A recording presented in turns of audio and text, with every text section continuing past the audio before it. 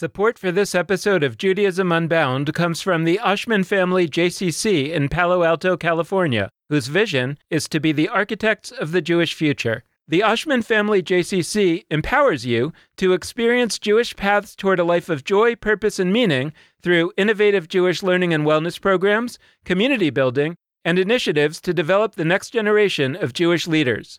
Learn more at www.paloaltojcc.org. This is Judaism Unbound, episode 316. What's for dinner this Shabbat? Welcome back, everyone. I'm Dan Liebenson. And I'm Lex Rofberg.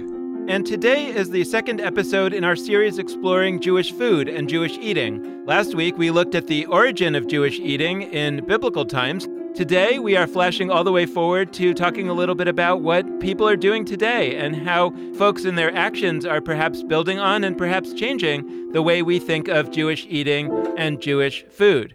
And so today, our guests are two people with insight on what Jews are doing today, particularly young Jews, when it comes to Jewish eating, in particular, Jewish eating on Shabbat or Friday nights. Our guests today, Annie Prusky and Nir Levy, are staff members at the organization One Table.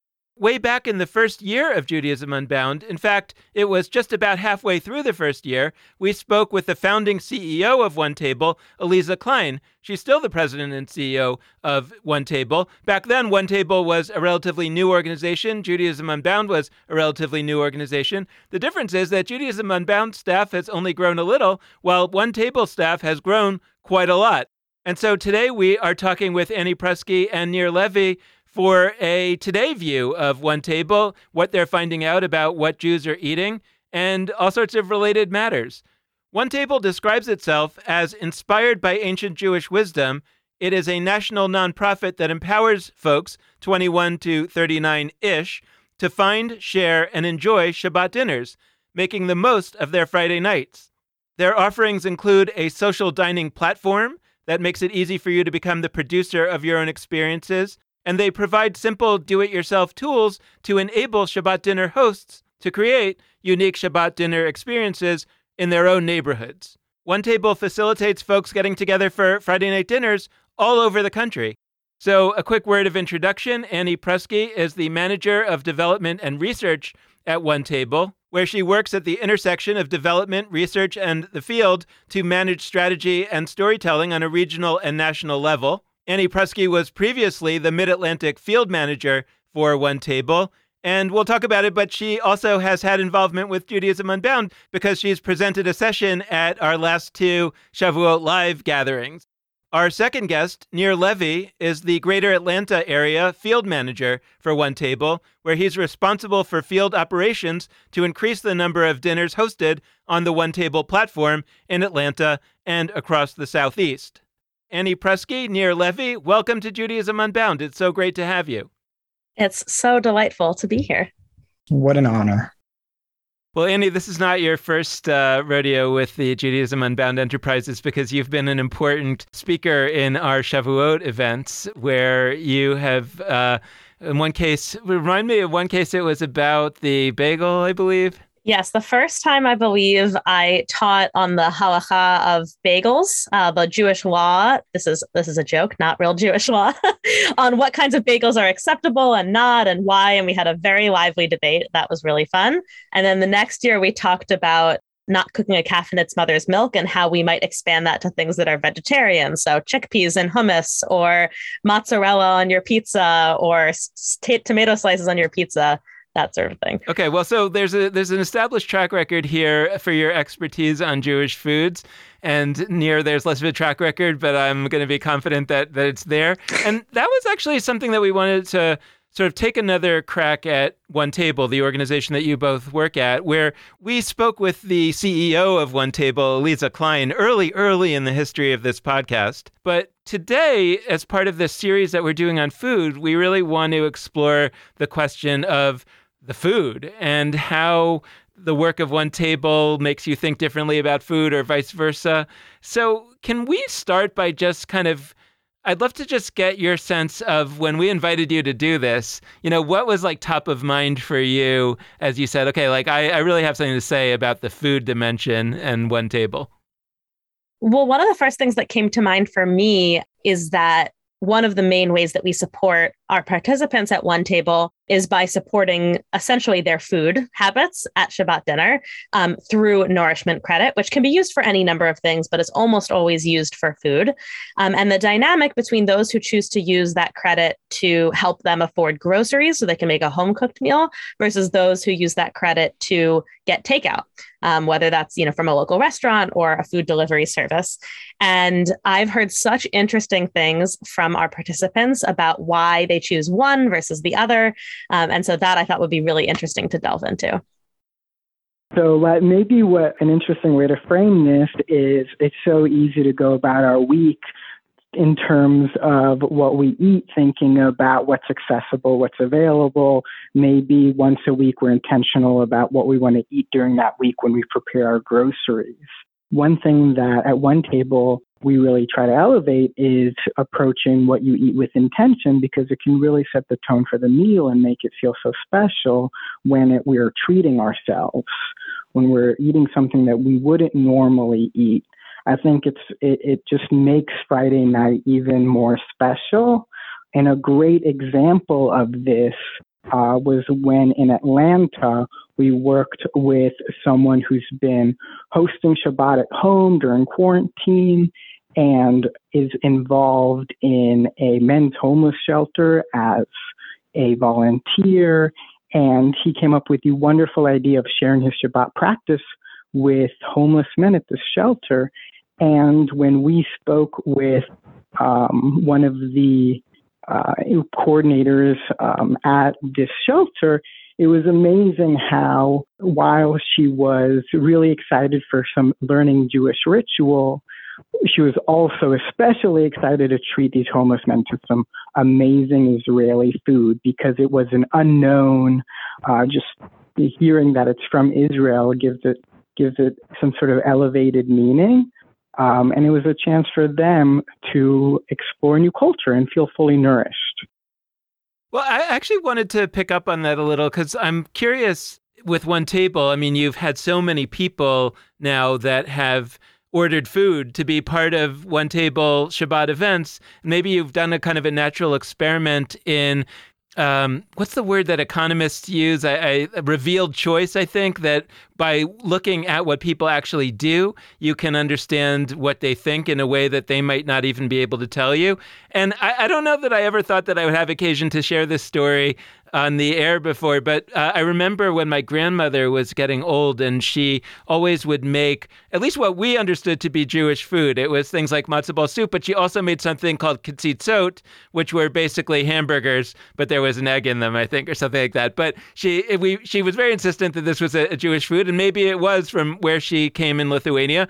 But the interesting thing was that when she started to get too old and she wasn't really able to make the food well anymore, my wife and I would come over every week for Shabbat dinner at her house, and we would bring takeout from an Indian restaurant or a Chinese restaurant or something. And she was always very kind of thrown by this. She was always like, what am I going to tell my friends we ate for Shabbat? That it would be like an embarrassment. Not only was it not Jewish food, but she didn't even know the name of this food. And we were like, it's a burrito. And it was a very enjoyable time in my life to have these conversations with her. But that was obviously someone from a few generations older than us. And now we're talking about people maybe, a few generations younger than me for sure, and than us. And so what are you finding in terms of how people experience the idea of the nature of the food that they're eating at a Shabbat dinner versus other elements that make Shabbat dinner?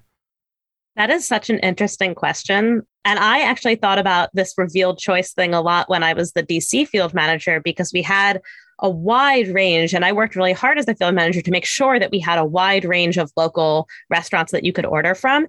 And always the Israeli food was the number one choice. I was like, we have, Bahrainian food, and we have Indian food, and we have Japanese food, and everybody always wanted Israeli. And I found it was so interesting because when I asked people about it, they said, well, I want something Jewish for Shabbat. And, there was the part of me that was like, oh, well, there are Jewish Indians too. You could have Jewish Indian food. But even beyond that, it was like if Shabbat was the main Jewish thing that they were doing in that week, they wanted like a full sensory Jewish experience.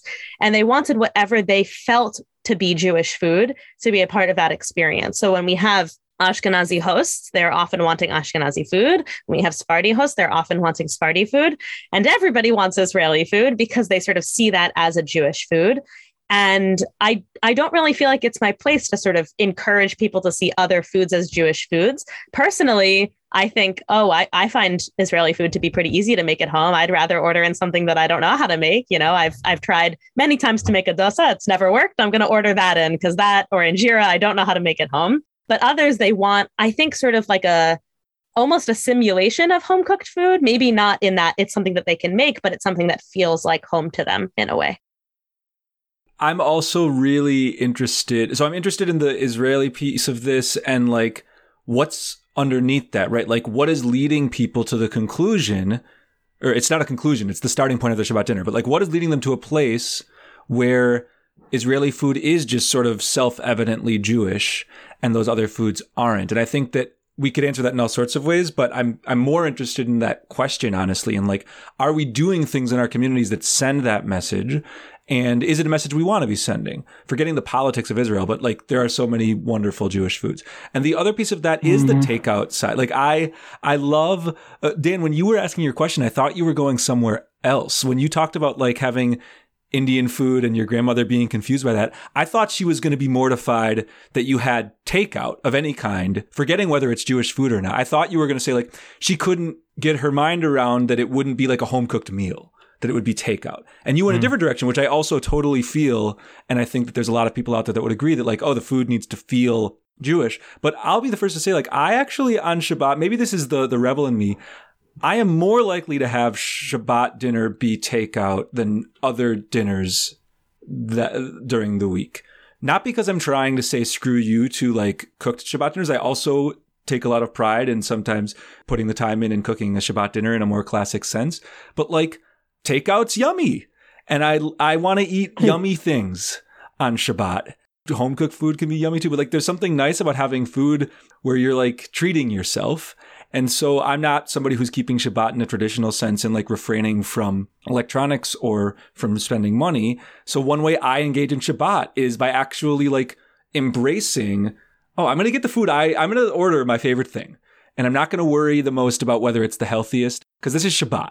And I'm not going to do that necessarily on Tuesday, but I'm going to do that on Shabbat. And so I'm curious to the two of you, how does that piece play out? Are there people that are actually like leaning into takeout in the way I am?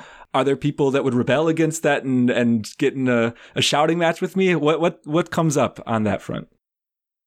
I love that we're defining what makes Jewish food Jewish food. And boy, do I have strong opinions on whether takeout can be Jewish food.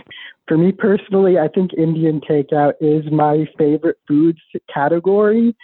And at the same time, I think a lot of us approach Shabbat sort of putting it on the pedestal. The table needs to be perfect. The food has to be cooked at home.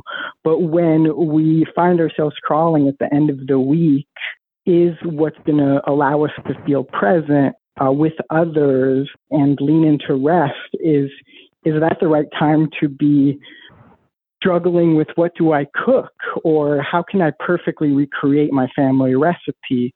Maybe those are points of tension for people. And definitely if the goal is to model hospitality and Shabbat as a gateway into rest, we want to make that practice as accessible as possible. And takeout is a great solution to make a nourishing Shabbat dinner accessible for anyone. And I frequently, I live with roommates and we take turns picking up the food from a local restaurant sometimes. And then when we're all sort of arriving from a late Friday work day, we're just able to dive right in and enjoy food. And in that context, I would definitely argue that Indian takeout qualifies as Jewish food. Lex, I love what you're saying about takeout being not just a means to the end of Shabbat, but actually enhancing your Shabbat experience by providing for you a way to observe rest and joy that we are, I don't want to say obligated to, but that we have the gift of for Shabbat. And you're in very good company with a lot of One Table participants who say that they specifically order takeout because it feels like it elevates their Shabbat. And we've seen a lot more of that during the pandemic. I think because pre-pandemic, many folks might be getting takeout or, picking something up for the during the work week all the time. And now they're home all the time. They're cooking for themselves almost every meal. And so getting takeout feels like a luxury. I think especially at the beginning of the pandemic when it was almost scary to order takeout. But even now when perhaps it's less scary, but is still feels like a gift, that to me feels really special. And I think there's something there with like getting takeout and getting extra takeout and having leftovers and the double portion of manna that the Israelites got in the desert. There's something really beautiful there. It's like when you bake extra challah. I like how you're connecting this to text, because part of where I was going to go in this part of the conversation was like back to this idea of revealed choice, because I think it's really interesting to think about that. What makes something a Jewish ritual, or what makes something, quote, the right way or an acceptable way to do something Jewish, a lot of people think that it's like, can I find a text that supports this?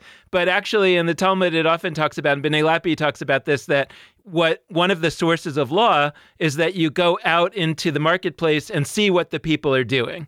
And that is actually a source of Jewish law.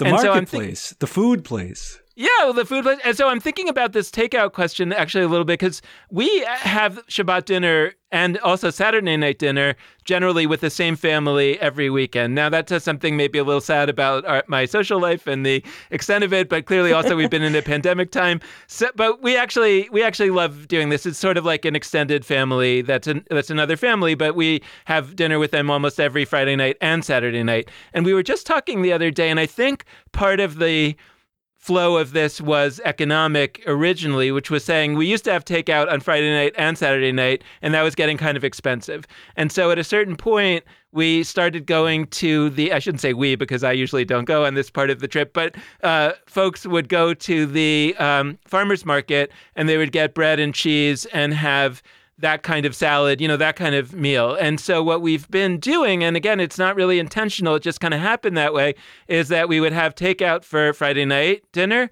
and then we would have this farmer's market dinner on Saturday night. And one of our friends said the other day, maybe it would be better if we flipped it and we had the farmer's market dinner on Friday night and the takeout on Saturday night, because it feels a little bit nicer for Shabbat that if we would actually not have takeout. And we had a conversation about it, and everybody else basically felt like, well, but we all work really hard. We all have jobs, and it's really hard to make a really nice dinner. I mean, I guess the farmer's market is a little easier, but when are you going to go to the farmer's market on Friday? And so it doesn't seem so feasible. So it's kind of like it actually makes our lives a lot better to have the takeout on Friday night and to have the farmer's market or, the more home cooked whatever on Saturday night where we have more time to prepare it. And it just starting to make me feel like maybe there's a redefinition of the Shabbat experience that emerges out of these realities of our lives. And of course, we can't hide from the notion that the idea that you could have a home-cooked Friday night dinner often came out of a world in which women did not work outside the home and were available to make that, and all kinds of other elements of our lives that we actually don't want to go back to. And that's inherently part of the, quote, traditional Shabbat dinner. And so maybe it has to change. And then the question is, how do you imagine something changing while still retaining whatever connection to, quote, tradition that makes it feel like tradition to people? And that's interesting to me, even just that's getting expressed to some extent by wanting Israeli takeout. Like it's going to be, right, because we're looking for some connection to something that people call tradition, even though it's obviously not tradition because Israel's only been around for not that long, right? It's really interesting. The essence of the magic of One Table is that we provide the resources for people to define what they want as Shabbat. If they want groceries, if they want takeout, if they want credit at their farmer's market, a newly implemented initiative here in DC, they can get any of those things. And if they say, actually, for me, it's not so much about the food, or we're going to do a potluck, I don't need help with the food. What I really need help with is a tablecloth, or what I really need help with is candles, or what I really need help with is folding chairs. They can get that help too, because it's about helping them to create the experience. I love seeing sort of in aggregate what our participants are doing and seeing that almost as a form of the law of the people, as it were, that what the people are doing, that's what we can learn where we want Shabbat to go and what we want Shabbat to look like, what we want the norm to be 100 years from now or 200 years from now or 300 years from now. One of the things that I'm thinking about now is how food brings us meaning, especially when it's either entirely new, like I'm trying a new palate, or if it takes us back to a strong memory. Maybe it's something similar to my mother's soup. When we try to elevate something like dinner on Friday night to start Shabbat, we definitely lean on those as tools to make it more meaningful. And people make selections based on what's accessible and what feels appropriate. For some, preparing the meal is the ritual. It is Shabbat. Baking challah, for so many of the Shabbat hosts that use one table, has become a ritual for ending the work week. It's their excuse to a little bit ease out of the workday, maybe a little bit early on Friday. And even that can feel like a challenge. Whereas in Israel, you brought me back to this vivid sort of sense of place in Israel where the entire country is slowing down on Friday and people are going to the shuk, the market, during the day. And it's easier. In the United States, it's a lot harder to make that time. And in the context of people sharing more about self-care and health, I hope that it becomes more accessible to take that time, but that intention can elevate the space on Friday night. And I know that making that shift is difficult, and we see how meaningful and rewarding it is because once people start the practice, they do it every week.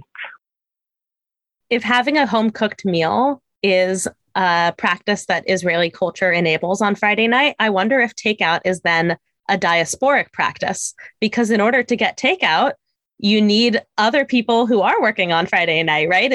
Or on Saturday. You can only have takeout as your Shabbat practice if you are a minority in a community where other people are working on those days and their rest day is a different day. And there's a lot to get into about labor laws and people being exploited and not having that rest day. And I'm all for everybody having a rest day. And I think there's something really beautiful about different people having different rest days because it enables us to sort of work for each other. I'm thinking of Jewish doctors who work on Christmas so that their Christian counterparts don't have to work on Christmas, right? Being part of a diasporic community and being part of a diverse community where we have different holidays and different rest days enables us to provide for others on their rest days so that they can provide for us on our rest days and we can all have that rest and self-care that we all so desperately need.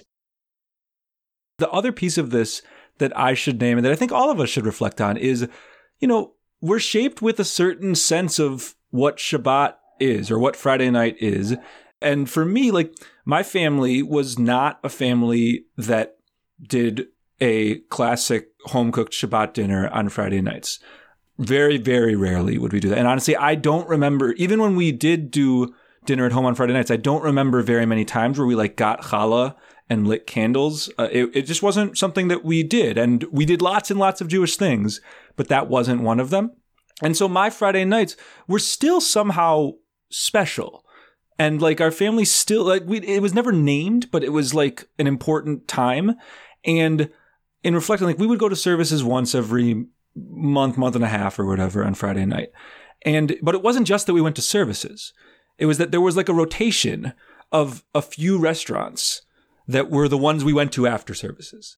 And I actually still associate, even if I go to those restaurants when I'm back home visiting in Milwaukee, even if I go to one of them and it's not a Friday night, there's a sense in which Shabbat, I have associations for Friday night because I always went there right after Friday night services.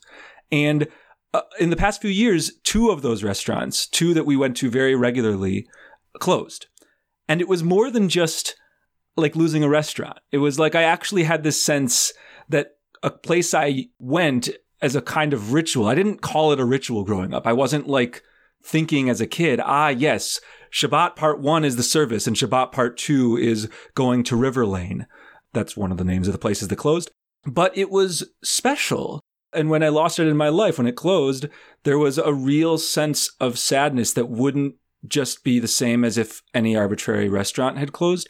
And that also, by the way, links to an important piece of this, which is my family was one that was able, like economically, to have a rotation of nice restaurants that we went to after services on Friday night.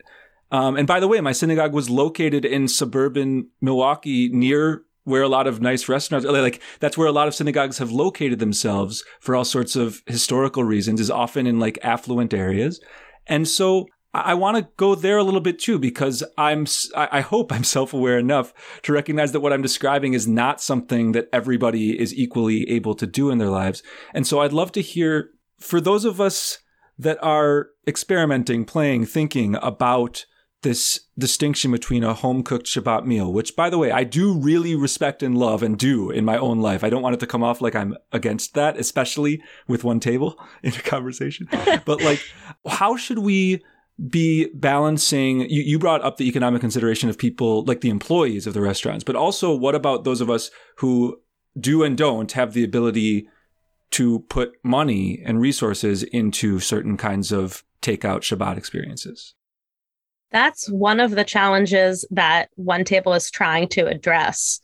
When Aliza, who you've had on the podcast before, when Aliza Klein did her sort of initial research into why aren't young adults doing Shabbat, money was a really big reason, because takeout's expensive, because cooking for 10 friends is expensive. And the nourishment credit that One Table offers is not meant to cover the entire cost, but it's meant to make an elevated experience possible for people for whom it might not otherwise be possible, either because of the kind of job they have, because they're new in their career, for any number of reasons. If I can put in $5 for takeout, I can get takeout, even though takeout in DC costs $15 or $20 per person. So there's that piece there that sort of it enables the choice. It enables people to experiment. Whereas without One Table support, maybe their only option is for leftovers. With One Table support, they have the option to experiment and see, well, what does work for me? Is home cooked food what I want? Is takeout what I want? Is a fancy restaurant what I want? Right? There's the opportunity to experiment and then to figure out what works for you. I'm thinking now about how I have this practice of taking challah that is store-bought and dipping it into the sauce from Indian takeout. And the store-bought challah has actually been hard fought for, because when I bought my starter home, I was far away suddenly from Jewish community in Atlanta. And I intentionally went to the locally owned corner grocery store and started begging them to stock challah. And finally, we compromised where I agreed to pay for the challah up front so that they would stock it on the Friday. And now they stock multiple challahs. And I think this story is such a beautiful example of how the food we choose to consume supports the community around us, not just the local businesses, but the others that might be interested in the same palate. And it's really validating when I go back to that market and I see that they're low on stock as they've ordered more. And as we compromise between wanting to elevate Shabbat by having a really nice home-cooked meal versus thinking about, do we bake challah, do we buy challah? When we adapt our practices and we think intentionally about the meaning that they can bring up, whether it's meaning from supporting community or just being reminded of memories of Shabbat from growing up, when we have that intention and we give ourselves a permission to do something a little different, to compromise, then that can in and of itself become a ritual. Dipping challah in takeout Indian sauce is actually the perfect ritual for me. There's a story that I love to tell about the magic of being in an interfaith relationship. I bake challah, I don't want to say every week, but most weeks. When I bake challah, I put everything bagel seasoning from Trader Joe's on top of the challah. That's my practice. It's delicious. It's the best. Everyone should do it. And one week I decided not to do that. And I just put sesame seeds, which is what I grew up eating on my challah. And my partner was like, what are you doing? This is not traditional. Where's the everything bagel seasoning? It's not even challah without the everything bagel seasoning. And I thought, of course, the everything bagel seasoning tradition has been around for like 18 months. Okay, this is a brand new tradition. It's challah because it's braided. 18 months, 5 months, nice. And I thought, well, it's challah because it's braided, regardless of what you put on it. But the truth is that even if it's not braided, it's challah too, right? Technically, what makes it challah is taking a little portion out and burning it as a sacrifice, but I don't do that. And so technically the challah that I bake, I mean, technically, according to maybe the Jewish legal definition, is not challah, but it feels like challah to me because it's braided. And it feels like challah to my partner because it has everything bagel seasoning. And if it wasn't braided, but it had everything bagel seasoning, it would be challah to him. So it is amazing to me how quickly those sorts of traditions and rituals can evolve, right? I'm reflecting on my Shabbat experience growing up, and he's reflecting on his Shabbat experience growing with me.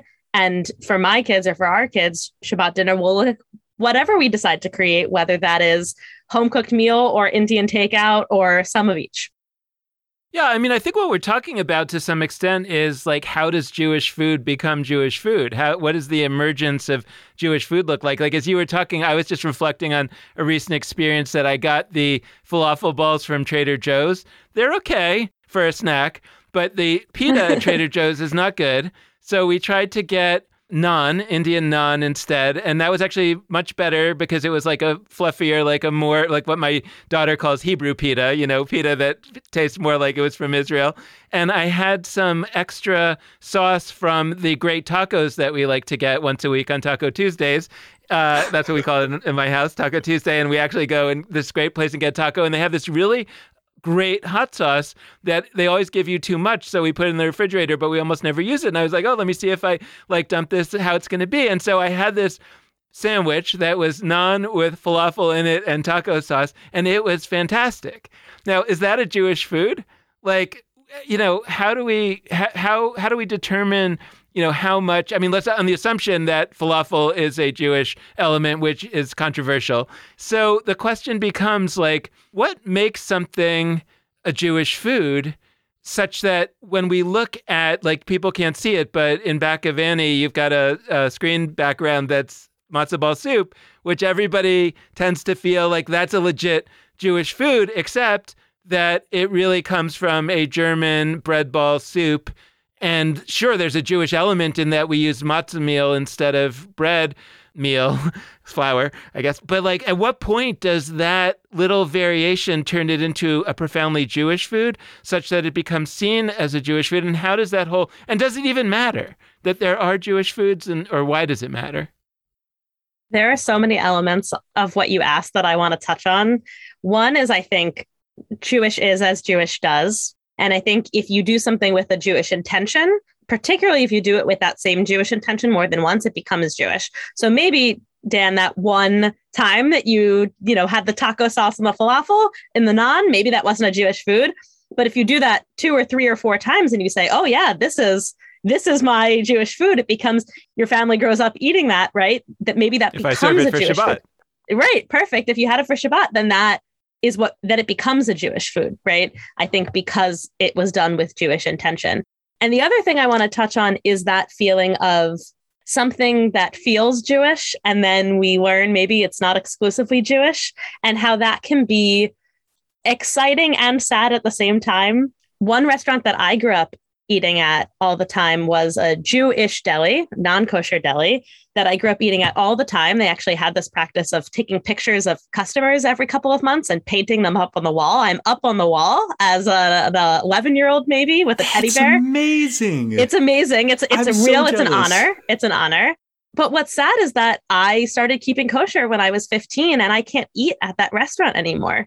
And I do eat at their pickle bar, which is truly the most important part of that restaurant is their pickle bar. But the things that I grew up eating there, their matzah brai and their Reuben sandwiches, I actually can't eat. And so I feel in a way I made what feels to me a Jewish dietary choice that also takes away some Jewish dietary choice. And that feels weird and painful and hard. The other thing I'm thinking about is Jewish foods that feel Jewish to me when I see them, but other people aren't seeing them as Jewish.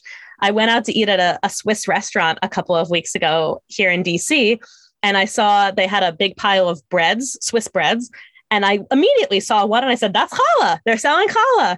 And there was a little label that said, no, it's not challah, it's zapf. And I was like, zapf. this is what they're calling our challah. They've stolen our challah and they're calling it Zopf. And I Google it. It is like the national bread of Switzerland. And I'm like, okay, so they didn't steal this. It just happens. But it doesn't happen, right? Where does challah come from? Challah comes from Europe. It's braided. Brioche is basically dairy challah, right? So if you braid brioche, it just looks like challah. And that's it. There was a piece of me that felt so excited to see challah being mainstreamed, as it were. And then a part of me that felt almost sad. I was like, that's my thing, or that's our thing. And that can be hard. That can be a hard feeling. Pickle, of course, is a deeply Jewish food because ale is God in Hebrew, so it means pick God. Of course, choose of God. course it That's does. That's what's happening whenever you eat a pickle. That's why it's always in the Jewish deli, of course. I have a variety of questions that may work together and may be a ramble, and we'll see. We talked about Israeli food at the beginning of this, and I'm interested in that. I think there's a general approach to stuff that happens in Israel. Which is, and like, if a thing happens in Israel, it's Jewish. I think that's kind of the general approach, right? Like, if there's an Israeli movie about a soccer team, I think a Sunday school might show that film because it's Israeli. Like, they might not do anything related to a Jewish holiday. They might not do any ritual, but like, it's an Israeli movie. So like, there's a way in which that's Jewish. And I actually don't disagree with that. I actually think there's something real there. That's how I feel about Seinfeld. Exactly. Seinfeld isn't actively shouting to the rooftops like, yo, we're Jews, but you can see it pretty clearly. So we do that with place, right? We say if a thing happens in Israel, it's Jewish. We don't say it, but we communicate that with our understandings of the world, with that revealed choice that we were talking about earlier. We're not quite convincing ourselves with time. If you eat it on Shabbat, it's Jewish, no matter what it is. If a thing's eaten in Israel, then it's Jewish. If you eat it on Shabbat, it's not necessarily. We like sort of have to convince ourselves that it comes from a Jewish place or that it has a Jewish story, whatever. And I'm fascinated by that. I really like, I'm both questioning it and I'm fascinated in it because like there is something about, even as I say that, where like, I don't know if I really think like any food that anyone eats on Shabbat is Jewish, right? Like, and I'm thinking of all things of the TV show, the British TV show, Friday Night Dinner. I don't know if either Annie or Nir, you've watched this show. No. I think one table staff should have like a group binge of Friday Night Dinner. It's about a Jewish family in England, and it takes place on Friday night, every single episode, and they have dinner together. They make Jewish references every like few episodes. But you could watch it and think it's just a show about a family that happens to eat dinner together on Friday nights if you weren't Jewish or if you weren't paying attention. But what's so powerful is I actually think that very claim is it's sending the message that the Jewish thing is just to eat dinner together on a Friday night and not that you're eating matzo ball soup. Because like they rotate foods every week. There's usually candles in the corner if you look. They don't do the blessings. But like I was curious to hear on that time and space front. This could be about Shabbat, and also, honestly, it could be about other Jewish holidays, other like Jewish moments in the calendar. How would you balance the tension between, you know what, if you eat this as a Jewish practice on whatever day, it's Jewish, and that call in us that like, well, it kind of has to have a Jewish history? For me, the key is the kavanah, the intention of the choice. The emerging practice in my household of having tilapia gumbo on Passover because it's K for P, kosher for Passover, and a little bit more exciting in my book than matzo ball soup. That can become a Jewish food, even though it is certainly a Cajun and very Catholic food. It can become a Jewish food if it becomes a part of a Jewish ritual.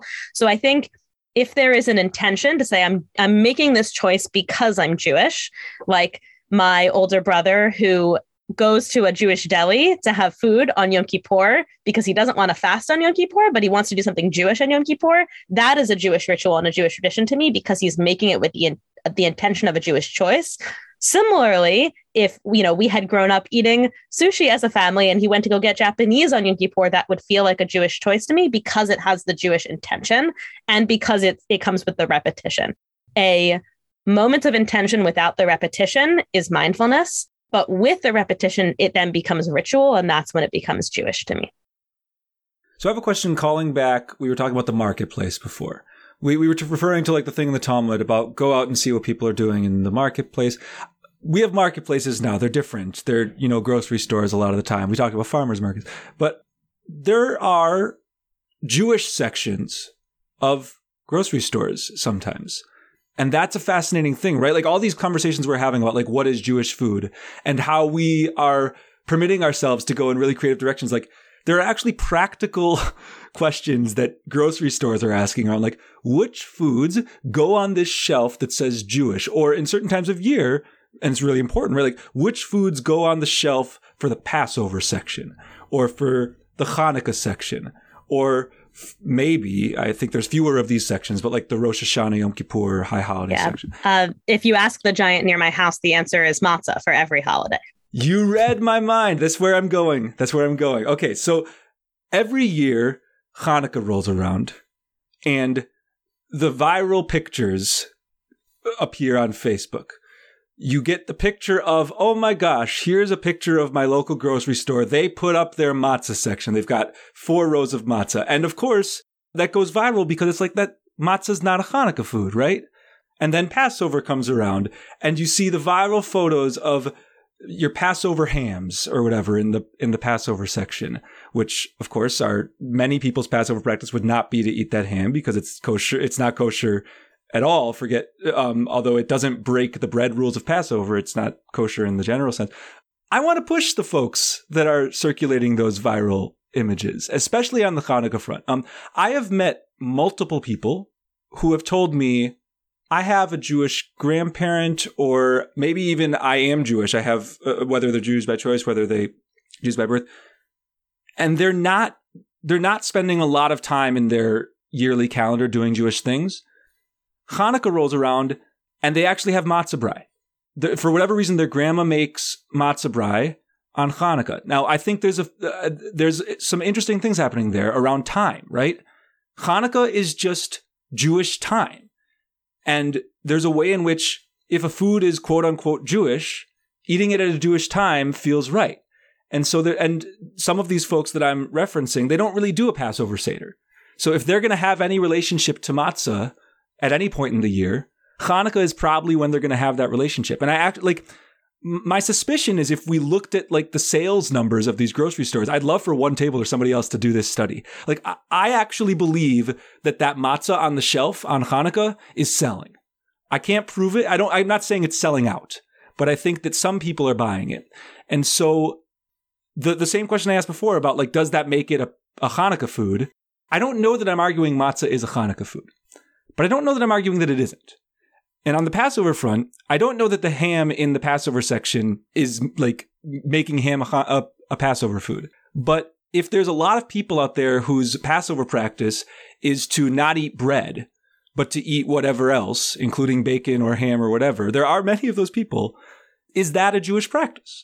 And so I'm curious how you would relate to that. And maybe this is a fun exercise, like if there's foods not on the Jewish shelves, or not on the Passover shelves, or not on the Hanukkah shelves in the grocery store that you think we should be adding? As you ask that, I'm reminded of the sense of sort of doing a scavenger hunt when one of these holidays is approaching.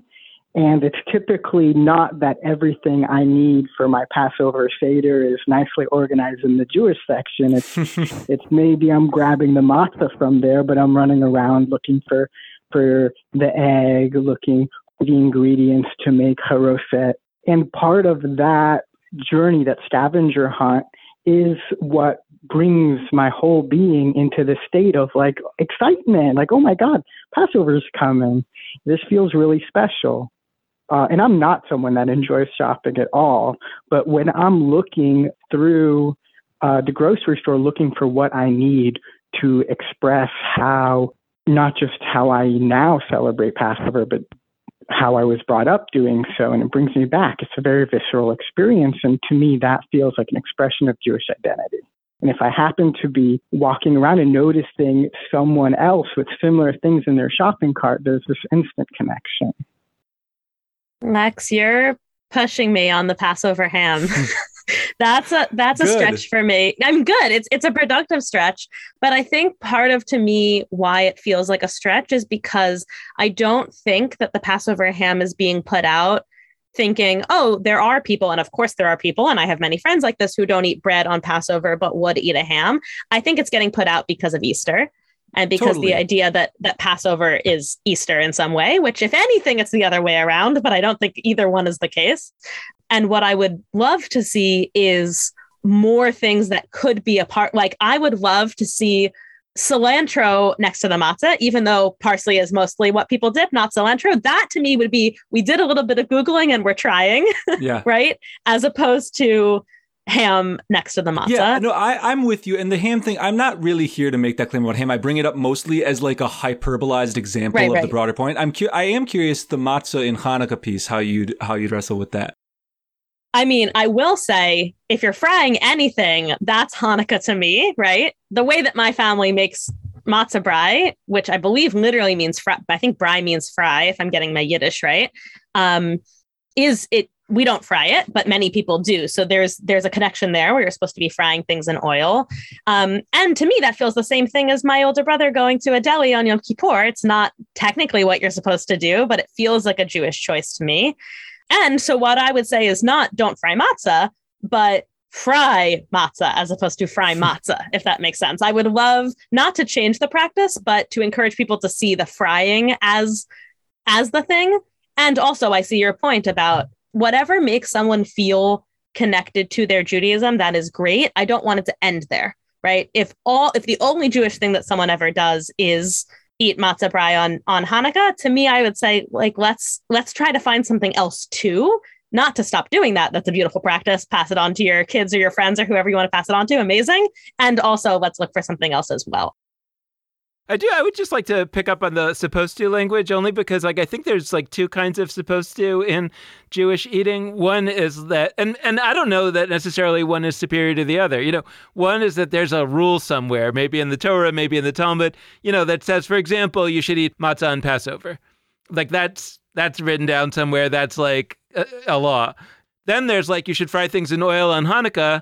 That is written nowhere authoritative. That is a supposed to that comes from that Jews did it a lot. And it's not even clear that they did it for Hanukkah. They did it probably because in the winter in Europe, it's hard to, there's things have to be kept cold and you want to heat it, and at some point somebody says oh, hey, we fried it in oil, and Hanukkah's about oil, and wow, what a cool coincidence. By the way, that also happened with Hamantash, because Hamantash just means a poppy pocket and it has nothing at all to do with Purim. And at one point, somebody said, pass the poppy pocket, and they said, pass Hamantash, and somebody said, hey, Haman, I heard Haman, that sounds like Purim, and it becomes, so it's interesting how these should and that we do evolve into people talking about you should fry things in oil. I'm not saying you did, but I mean that people talk about you should fry things in oil in the same register as you should eat matzah on Passover, when they really come from profoundly different directions. And I don't know if that matters. I'm curious, as we're sort of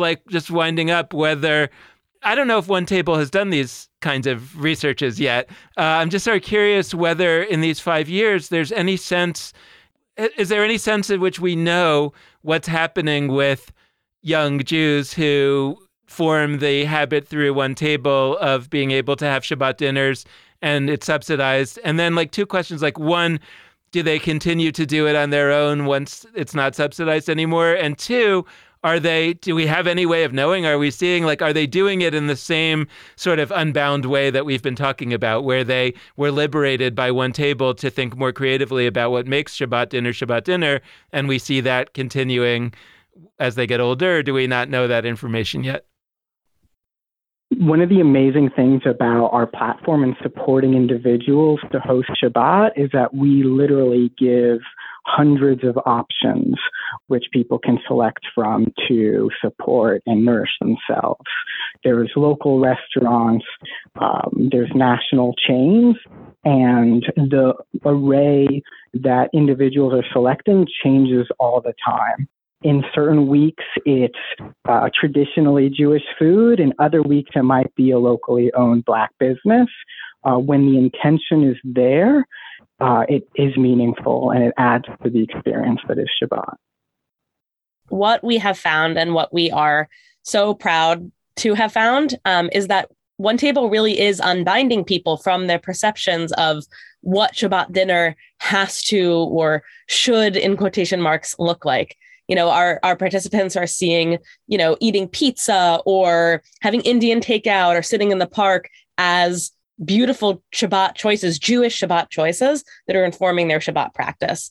And what they're doing at their meals, they are eating challah and lighting candles, certainly. I think we can all agree that those are beautiful, wonderful things. But they're also meditating and doing movement and things that feed their mental health. And they're being creative, and they might be doing art or playing games that are feeding connection. And they are seeing those things also as Jewish choices and as an important part of their Shabbat practice. We recently actually released the results of our impact survey, and we found some really beautiful, not just anecdotal, but quantitative evidence as well that we're seeing what the change that we want to be making in the world. We're really proud to share that 3/4 of our participants are celebrating Shabbat because of One Table when they otherwise wouldn't have. And even among people who haven't used One Table in a year or more, they're not so active on One Table, 40% are celebrating Shabbat more often than they did before One Table. That is beautiful. That deserves its own whole episode, I think. I feel so proud to be part of an organization that is doing this important and meaningful work, that did that important and meaningful work to me and made Shabbat an important part of my practice, without prescribing what it should look like or must look like, but sort of giving me the support and the structure to find that for myself. So I have a closing question. We've covered a lot of beautiful ground, and I want to leave in a way that I think is natural for food, which is that food is a gateway to me. I mean, in some ways, food is itself sometimes the meaning of ritual, but I think often food is the gateway into the meanings, the rituals that are the heartbeat of our lives.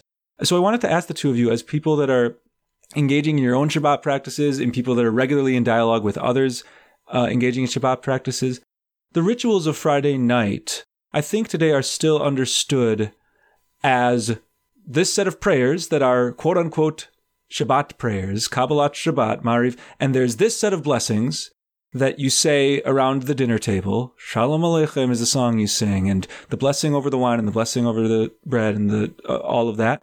And I'm curious, as you're co-creating and learning from the participants that are creating these events, have they actually sacralized, to use a word that might feel Christian, I don't know, have any of the new things that they've done, any of the creative rituals, any of the dipping challahs in Indian food that we've talked about, has anybody taken a step of creating a Hebrew blessing for that, or doing something that enshrines it as consciously with intent, as this is actually not just a personal practice I do. This is something I'm sharing with my community. This is something that we're claiming as Jewish. Are there other parts of the ritual that people have played with? I mean, I've been thinking lately about the blessing for the children that's traditionally on Friday night, and how I would pine for a blessing like that isn't for children, that when I'm with friends at a Shabbat dinner, I'd like to have a traditional quote unquote Jewish blessing for blessing your buds. That feels, and I actually think there's a need for it in a world where more and more of us are spending Friday night dinners, not just with nuclear family. So are there pieces like that, sacralized rituals, stamps of Jewishness that feel more classical, that people have imparted on creative new Jewish forms of practice that they're doing at their One Table Shabbats? I love this question because I think it really gets into the essence, the key of what it looks like for someone that did not grow up with Shabbat to really embrace and appreciate the meaning of what Shabbat can be. When we give ourselves the permission to create our own ritual, to do something that feels accessible, but also intentional with a script, with drama, with movement, then we are fully present in what we are doing, and it feels special. And I'm constantly inspired by all the ways that we see individuals coming up with their own rituals, whether it's doing a meditation while lighting candles, or making a toast and just taking turns sharing a highlight from the week instead of doing the traditional blessing over the wine. And when people feel agency in recreating the ritual, then they internalize it and they do it more often. And it's the meaning that they echo to us is always very powerful. One of the pieces that I have seen elevated in a way is actually the icebreaker, which I feel like gets such a bad rap as like, let's break the ice because it must be really awkward here and find something, for everyone to share. But I have been in so many one table Shabbat settings where the act of encouraging everybody present around that table to bring their voice into the room and to share a little bit about whether it's why they're there or what their week was like or what they're hoping to get out of the space, something that they are excited to talk about that they're hoping someone will come up and talk to them about. There is such power in ensuring that everyone gets to speak at least once, no matter how quiet you are, and that everyone at that table is going to listen to you, especially at larger tables or at gatherings where not everyone is sitting at a table the whole time. That moment to me feels really special and meaningful. And I've been so moved by seeing one table hosts and guests elevate that moment. And then I'll say, honestly, that the most powerful thing about Shabbat dinner is sharing food with people. There's this anthropological term, commensality, which means essentially eating together, and all of the beautiful social, ritual, communal benefits that come from eating together. Commensality feels holy to me. Breaking bread with someone feels holy to me, whether that bread is challah or zapf or injera or anything else, or whether that bread is soup. Breaking bread, eating with other people feels holy to me because it's a moment of vulnerability and communalness that I crave all throughout the week and that I finally get on Friday. Thank you both so much for joining us. This has been an absolutely fantastic conversation. Thank you so much for having us. And Shabbat Shalom, no matter what day of the week it is. Love that. Shabbat Shalom. And this episode is released on a Friday. So if you're listening to this on opening day, Shabbat Shalom. And even if you're listening on a random Tuesday, we agree with Nir. It is never inappropriate to say those two magical words. So first things first, head to onetable.org. If you heard Annie and Nir talking, you're like, I kind of want to do that. I want to host a Shabbat dinner, or even just I want to attend a Shabbat dinner that somebody else is hosting. Go to onetable.org. You can do either of those things and just browse around and see what's being offered and learn more about this awesome organization. And we will close out this episode now. We're thankful to you for listening. We hope that you'll continue on with us through this mini series of episodes on Jewish food and into the future of Judaism Unbound. But as we close out this episode, we want to send out our always request, which is that you could be in touch with us. And there are a lot of different ways that you can do that. First, you can head to our Facebook or Twitter or Instagram feeds. All of those are at Judaism Unbound. Second, you can go to our website, JudaismUnbound.com. And third, you can email us at dan@JudaismUnbound.com or lex@JudaismUnbound.com. The last request we like to make is that we deeply appreciate any amount of financial donation that you're able to send our way. And you can do that on either a monthly recurring basis or just as a one-time gift at JudaismUnbound.com/donate. So thank you so much for listening. And with that, this has been Judaism Unbound.